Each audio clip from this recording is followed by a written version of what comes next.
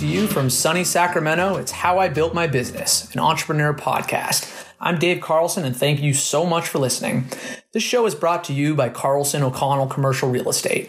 We help businesses lease office space and buy commercial buildings.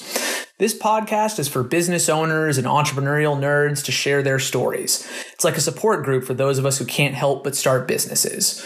So let's get into today's episode. Today's guest is Paul Burke, founder and improv comedy instructor who owns Blacktop Comedy. Welcome, Paul. This is great. This is a great opportunity. Thank you.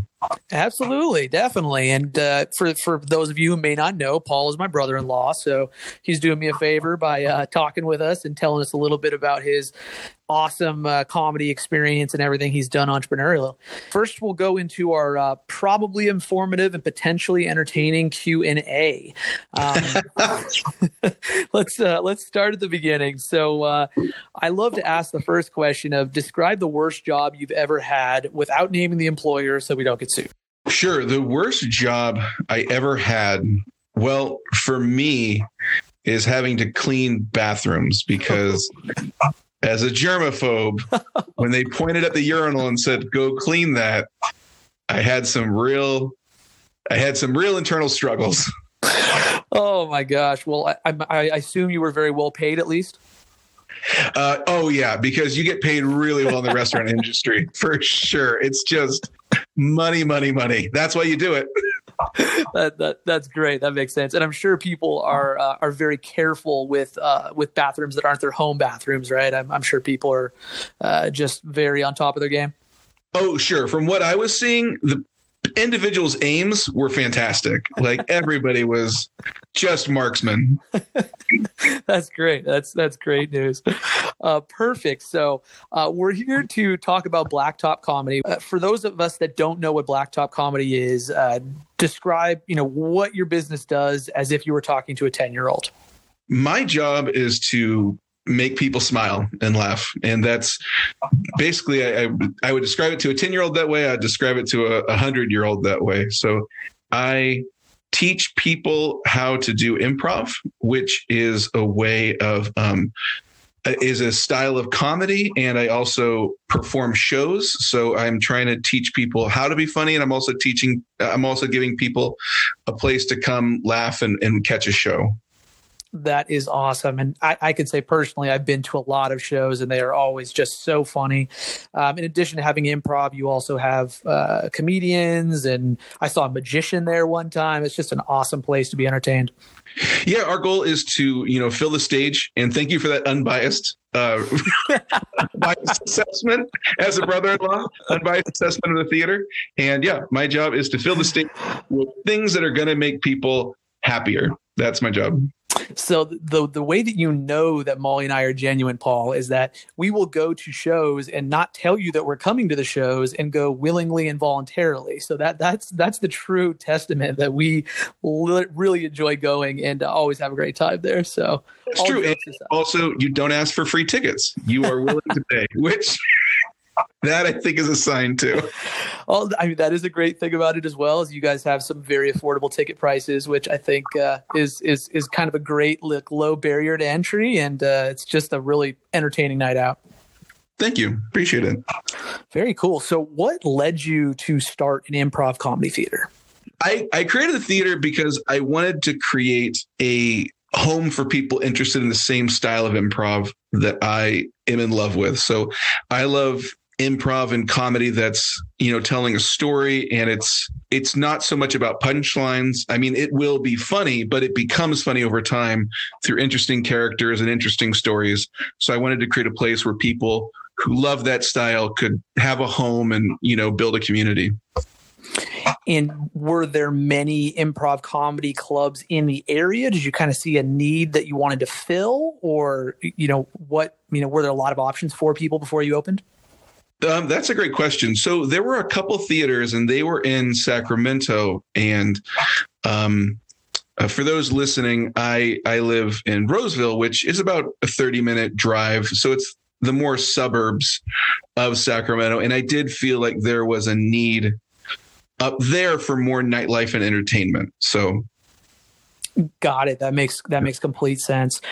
So, looking back on starting the business, what would you say was one of the hardest parts?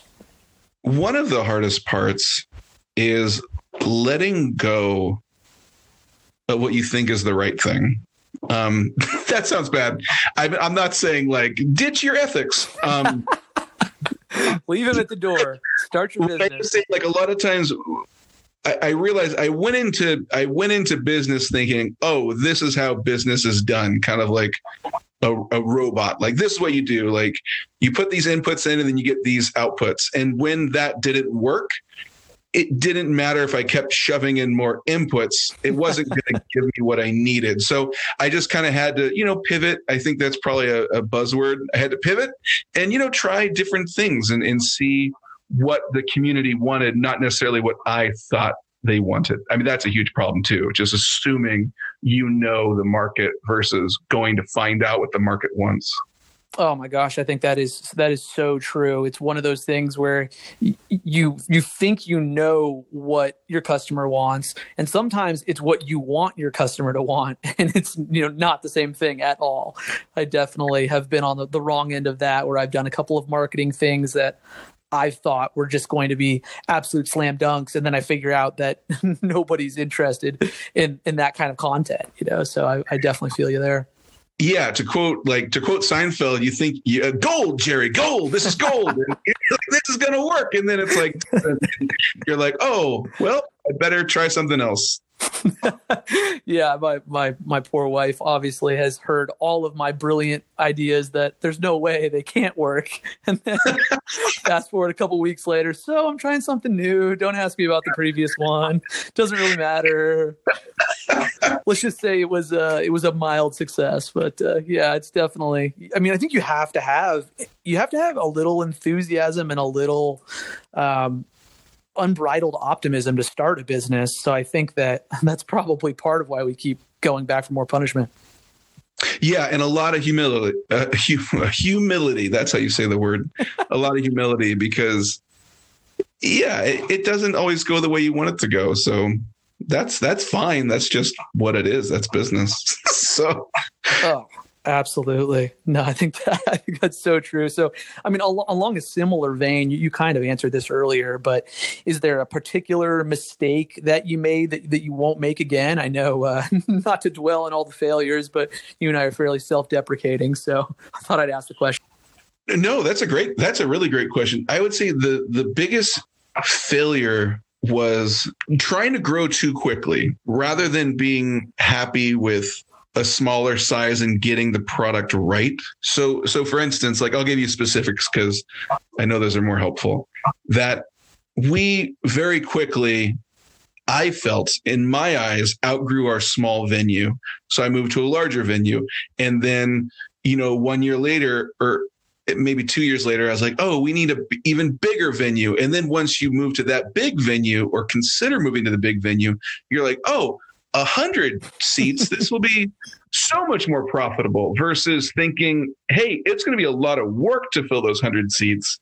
Think of it through that perspective. So sometimes rose-colored glasses are really bad, because when you see 100 seats that are empty and assuming those are easily filled every week, that's a lot of marketing work in a smaller space like Roseville. Oh yeah, I'm sure. And I'll bet for the performers, it can be brutal, because I had a band in college, and I'll tell you, we had a few gigs to play to mostly empty bars and clubs, and it's tough to have energy when you're just kind of staring out at a few faces and a lot of emptiness. So that's definitely tough. Yeah.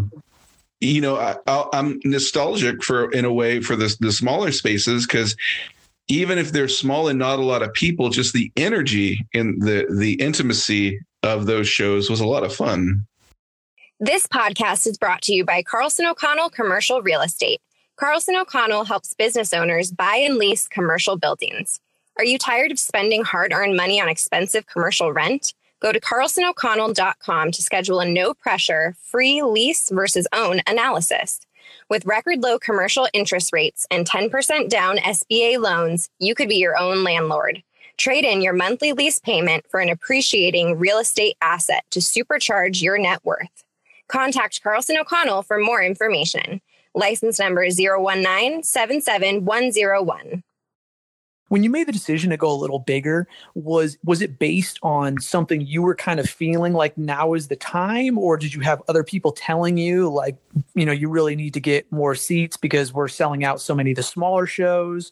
I mean, was it from other people or your own ideas, or, where did the inspiration come from?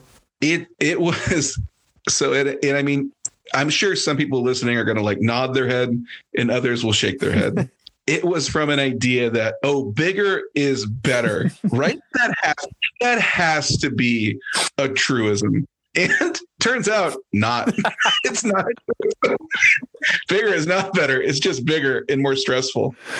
I'm sure it's just one of those like economies of scale work at Boeing. So like clearly if I just, if I send out 10 times as many mailers, to potential clients, like the problem is I'm not sending enough mailers. It's not that the mailers don't have the right content. I totally get that. Just kind of looking for a bigger hammer and a bigger nail. Exactly. I'm like, I'm the Boeing of comedy, right? This has to work out. As far as I'm concerned, Paul, you are the Boeing of comedy, and you can put that on your website, and you can quote me on that. That's fantastic. I will. I'm going to 100%. I think you might want to check Boeing stock prices though, because I feel like they might have had some recent problems. So maybe wait till that stabilizes. I'm not positive. But that's. I think you don't want to call yourself the Enron of comedy or something like that until you checked in the Boeing stock price. That's true. Excellent. That's a great point. Very cool. All right. Well, so what, on more of a positive note, what is something about your business that you're particularly proud of? I am really proud of the community that we built. Anybody could come and learn improv and be supported there. Just the number of people that we got and the people that would return and the way they would speak so lovingly about it and what it's doing for their life was really impactful. And it's funny because what I tended to notice is the people that would find us and were willing to take a risk and try improv were people that were kind of at a crossroads of their life, whether it's kind of kids had left the home or other life circumstances. Like there was a radical shift in life and they were more willing to try this very unique and different sort of comedy. Most people think when they think comedy, they think stand-up, but improv is more team oriented. Like you're working together with other people on stage, creating a story with no script. That's what improv is. And that scares a lot of people. But I think a lot of the people who found us, life was so radically different for them that they were like, I'm going to give this a shot and try it. And just how much they got out of it was really exciting, and how much it transformed their life. And that might seem really dramatic, but they would say this really, really helped me. And it's funny too, because like any business owner, I mean, there are a number of times where you're like, maybe I should throw in the towel. Maybe I should end this thing.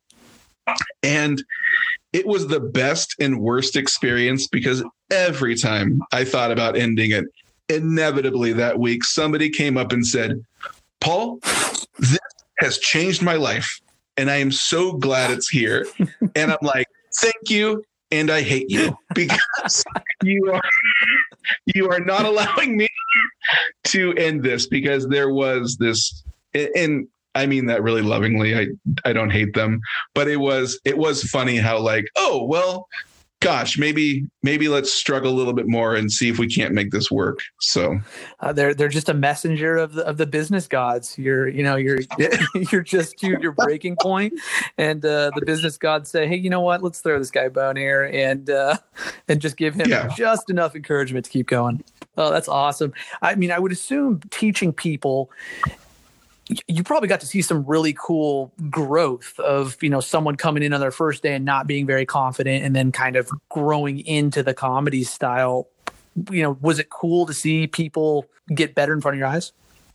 Yeah, that was amazing. Like seeing people learn to let go of planning and just listening to their partner on stage and realizing, oh, all I got to do is listen and build off of your ideas, and through support, we'll create a really cool story together. So that was really great. And I know that look in people's eyes, because I had that look too. Like when I was trying to learn improv, like I was really struggling because I wanted to get it and I wanted to understand it. And I wanted to be really good at it.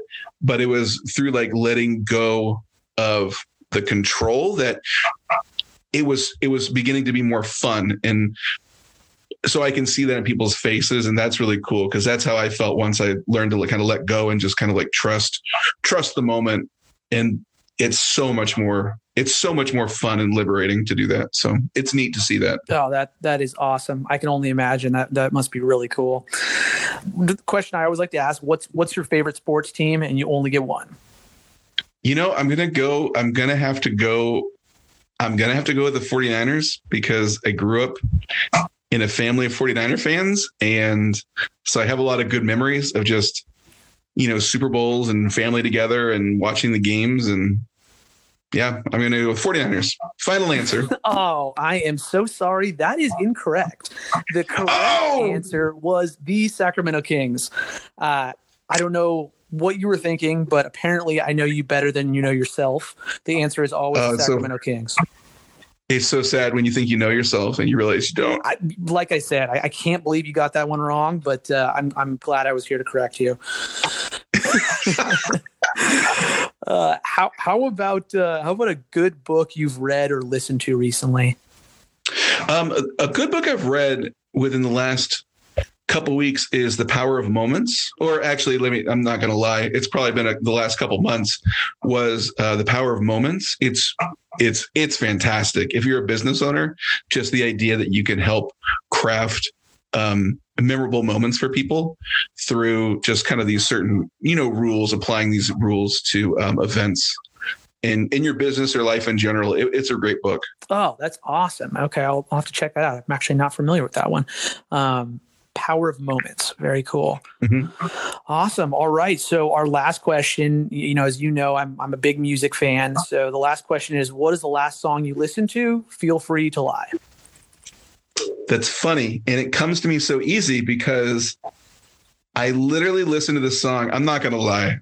What a weird lie to throw out there that I'm about to say. I listened to this song for about 45 minutes on repeat, just nonstop while I was working, and then realized, oh, Paul, you've been listening to this for 45 minutes on repeat. Oh my gosh. It is Yummy by Justin Bieber. That is the best answer. I couldn't even script that. That is so awesome. I'm sure you're going to get people who are like very like, oh, I was enjoying the Beatles with red wine. Like some people who are like really appreciate music. Nope. I was listening to Justin Bieber, Yummy, for 45 minutes. And that was after enjoying the music video for a couple times on YouTube. So I'm really living my best life. That is great. Well, if you're supposed to enjoy the Beatles with red wine, I think you enjoy Yummy by Justin Bieber with like a Jello shot and a cigarette, maybe. Is that? Yeah, like a Four Loko and regret. Four Loko. That's a better answer. You're right. Hey, well, thank you so much for hanging out with us. That's it for my show here. Thanks to everyone for listening. If it wasn't for you and for our guest, I'd just be talking to myself. So until next time, support local businesses and stay happy. Thanks again, Paul.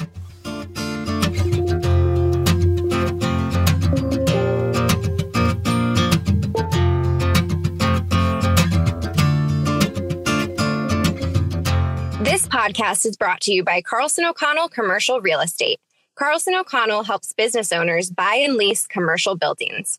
Are you tired of spending hard-earned money on expensive commercial rent? Go to carlsonoconnell.com to schedule a no-pressure, free lease versus own analysis. With record low commercial interest rates and 10% down SBA loans, you could be your own landlord. Trade in your monthly lease payment for an appreciating real estate asset to supercharge your net worth. Contact Carlson O'Connell for more information. License number 019-77101.